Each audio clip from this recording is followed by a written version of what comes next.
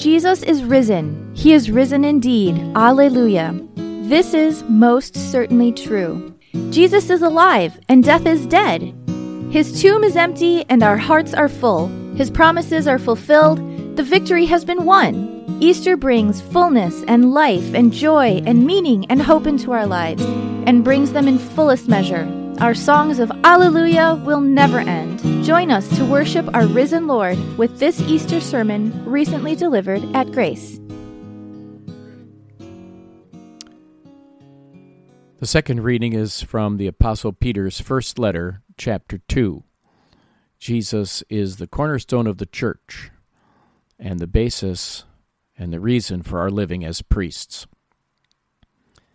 As you come to him, the living stone, rejected by humans but chosen by God and precious to him, you also, like living stones, are being built into a spiritual house to be a holy priesthood, offering spiritual sacrifices acceptable to God through Jesus Christ.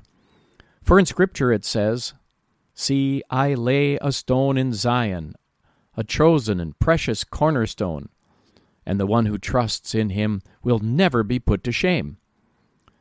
Now to you who believe, this stone is precious, but to those who do not believe, the stone the builders rejected has become the capstone and a stone that causes people to stumble, and a rock that makes them fall.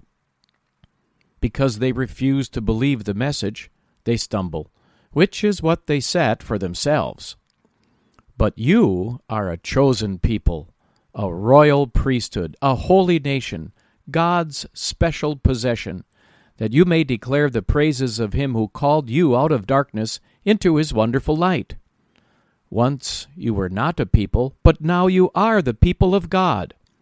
Once you had not received mercy, but now you have received mercy.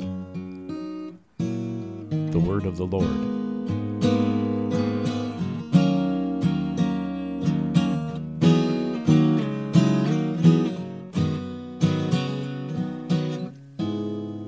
The Christian church is in trouble. No one can doubt that in the previous century, the church stained more glass, laid more brick, installed more carpet, and spent more money than in any other time in the history of Christianity. And yet, over the last 5 decades, church membership in all kinds of Christian churches has been shrinking, like a dandelion sprayed by weed begone. Mission expansion is down. Perhaps worst of all, the church's influence is dropping like a barbell in Lake Michigan. More than ever before, people are viewing the church as a harmless institution, perhaps only needed if they want to get hatched, matched, and dispatched, or as some would say, sprinkled 3 times with water, rice, and dust. In their opinion, the church is only or mainly interested in preserving itself and has outlived its usefulness. In their opinion, when the church speaks, they respond with a gaping yawn. It is in this challenging time that God has called us to live. The big question is, can the Christian church still make a difference in people's lives? Humanly speaking, the answer to that depends largely on what you understand your role as a member of God's church to be. That's what makes today's second reading from the Apostle Peter's first letter in chapter 2 so practical and poignant. We're going to explore these passages today and discover what our Savior has to impact our lives and the lives of others. Have you ever struggled with your identity? Reports show that teens especially wrestle with their self-esteem. Who am I? Let's be honest, we've all been there and maybe still are there. You can try to point to your upbringing or past mistakes that leave you empty and feeling guilty, but one way or another, when we all take a deep dive and look inside of ourselves, most days we don't like what we see. And too often, we're disgusted. How can I be who I want to be when others are pushing me down, or even more? How can I be who I want to be when I keep shooting myself in the foot by shooting off my mouth? This letter, the Apostle Peter's first letter, was originally intended for the scattered and tattered Christians of Asia Minor, which is today modern-day Turkey. They were harassed and hassled, taunted and terrorized. They had to accept a lower status in society and a lower standing in their neighborhoods just because they believed that Jesus Christ is Lord. They were degraded, demoralized, and ready to give up hope. They needed more than a new lease on life. They needed a true new lease on life, not just a little pick-me-up, but a true new lease on real life. And what better way for them to receive that than from what the Apostle Peter proclaimed, their new and real status. Not the opinion of pundits and pollsters, but the opinion of the chairman of the board of the universe, who just happens to be also the Lord of the church. He said, you, like living stones, are being built into a spiritual house.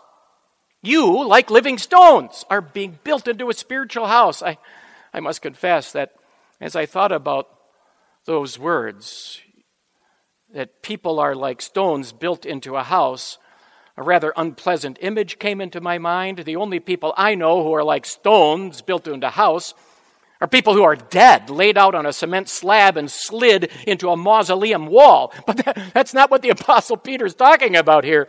He says you are living stones because you keep coming to him, the living stone, rejected by humans but chosen by God and precious to him. You know who that living stone, the living stone is, right? It's Jesus. Yes, he was rejected by the religious leaders of his day. They wanted to build a kingdom according to their own blueprint, but God turned the tables on them.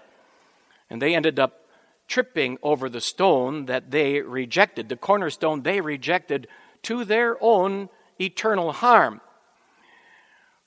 But the Bible writer Peter tells us this. This is then what happened for them.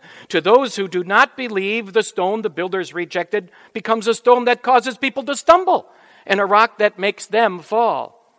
Because they refuse to believe the message, they stumble, which is what they said for themselves. Yet in spite of their rejection, in spite of the fact that they killed Jesus, the only Savior, Peter goes on, the stone the builders rejected has become the cornerstone of God's spiritual temple. Do you hear echoes of the Easter message? Jesus is the living stone, the living cornerstone, who supports God's spiritual temple and lines up its walls, all by God's design. See, I lay a stone in Zion, a chosen and precious cornerstone, and the one who trusts in him will never be put to shame. The Christians in Asia Minor may have been put to shame by their neighbors and demoralized, but they would never experience the ultimate shame of having their sins exposed standing before the holy God, because Jesus washed all their sins away. They may have had a lower standing and status in their communities, but Peter says you have new status, living status with God, built into his spiritual house, into his spiritual temple. God's temple exists. His spiritual house, his temple exists in the hearts of all those who trust in him, wherever they may be.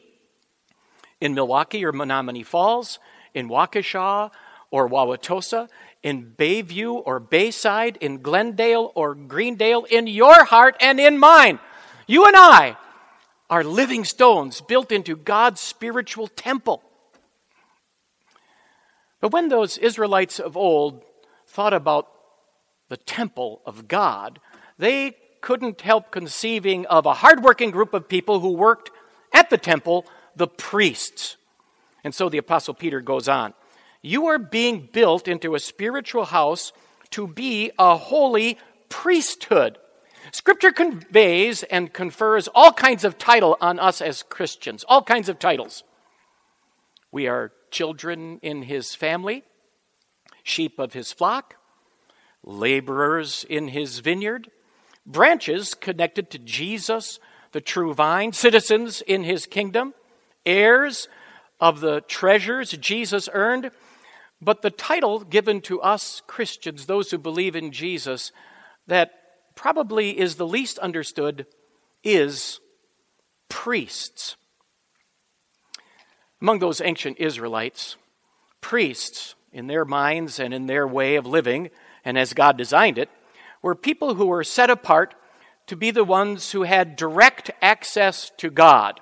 Every Israelite of old understood that if you want to be connected to God, you have to go through the priest.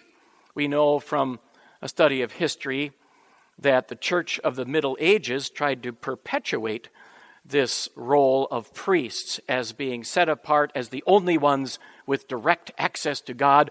What a bomb Martin Luther exploded 500 years ago, when from his study of scriptures, he was announcing in his classroom and proclaiming from his pulpit, every Christian is a priest. Every Christian has direct access to God because of the sacrifice Jesus made to give them that status. My friends, that's where you and I find our identity. Listen to this position of honor, this status of being priest. The Apostle Peter says, this position of honor is for you who believe. You are a chosen people, a royal priesthood. You are a royal priest. If you want to be able to live with confidence and calmness and deal with the callous and cavalier attitude that many people have toward God's word and will today, if you want to live through this virus situation and still all the while not feel so stuck, but that you're actually moving forward step by step, spreading the good news of Jesus in spite of safer at home and social distancing, if you want to make a difference in the lives of your friends through your Facebook friends and e-connections, or in your home with your spouse and your children, then you first of all need to remember who you are. Your identity. You are a royal priest built into God's spiritual temple. And there's more. Have you thought of this? God not only wiped the slate of sin clean for us, but more than that, he didn't just wipe that slate clean so that we can lean back like sunbathers on a beach and soak in the rays of his sun, S-O-N, of the sun, all the while then falling asleep while a tide of evil surges in and pulls us and others into the murky sea of sin with the undertow of Satan's clever, well, I'm okay and I don't need to pay attention and be careful about and guard my spiritual life. With that kind of attitude, no. Keep in mind, God not only removed the guilty verdict that hangs over us, he freed us from its power. He not only gave us the status of being priests, but he gives us the power to live as priests. Listen to the apostle. You are built into a spiritual house to be a holy priesthood, offering spiritual sacrifices acceptable to God through Jesus Christ. You are a royal priesthood, that you may declare the praises of him who called you out of darkness into his wonderful light. The Lord never calls a person to do a job without also equipping that person to do the job. And the Lord Jesus supplies us with everything we need. He gives us pardon from our sin, freedom from Satan's control, a new goal in life, to honor God with all we say and do, and then the resources of strength and love to attain that goal. Jesus doesn't give us the status of being saints in God's spiritual house only then to brand an L for loser on our forehead. He doesn't make us to be failures. Here's what Jesus himself said. If you remain in me and I in you, you will bear much fruit. Martin Luther once put it this way. The whole world abounds with services to the Lord, not only in churches, but also in the home, in the kitchen, in the workshop, and in the field. Not that service to God through the church is unnecessary or unimportant. Christian men and women who devote time and energy and service to their Lord through the church are a vital part of what makes our congregation healthy. And yet we know that that's not all there is to priesthood. Priesthood isn't just connected to work in the church.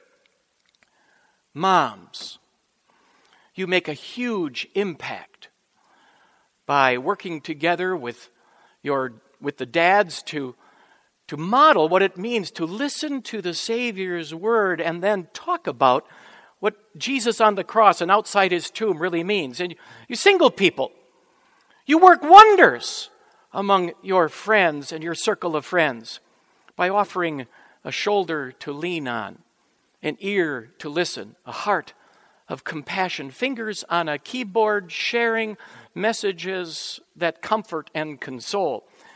And kids and teens, you too can have a huge impact and have your classmates and friends pay attention to you, not in a negative way, but in a positive way, by humbly sharing with your friends something like this. Hey, your goal in life might be ultimately to make money. My goal is to share Jesus' love with more and more people, and I plan to do just that full time and plan to enroll in our Lutheran church body's College of Ministry to study to be a pastor or teacher. You see, the message of what Jesus did always leads to the mission Jesus gives. Think of what the angel said to the women on that first Easter morning. Come and see, but then what? Go and tell. That's exactly what the Apostle Peter meant when he said that you as priests of God get to offer spiritual sacrifices, not sacrifices to earn or pay for sin. That's done. That's done already by Jesus on the cross. But sacrifices of thanks. He writes, you are a royal priesthood, declaring the praises of him who called you out of darkness into his wonderful light. You are a royal priest offering spiritual sacrifices, a priest offering this life of thanks, and royal because you have Jesus' victory and the victorious Jesus at your side. Is the Christian church still relevant in the 21st century? Can the Christian church still make a difference in people's lives? Well, remember this. You are the Christian church. So the question needs to be reworded. Can I make a difference in people's lives? Since Jesus is the Savior of all, and all are included in his promise of love, and since Jesus is the only Savior, and those who don't believe in him are sadly excluded, we have work to do. You, royal priests, together with your called workers, are just the ones to do it. Let's go. Let's act. Let's pray. Let's give. Let's speak up and let's speak out. Christ is risen. He is risen indeed. Thanks for listening. To learn more about God's grace, or to support the work that we do to proclaim the love of Jesus in Milwaukee and around the world, visit www.gracedowntown.org. This grace is for you. The Lord bless you and keep you. The Lord make his face shine on you and be gracious to you. The Lord look on you with favor and give you peace.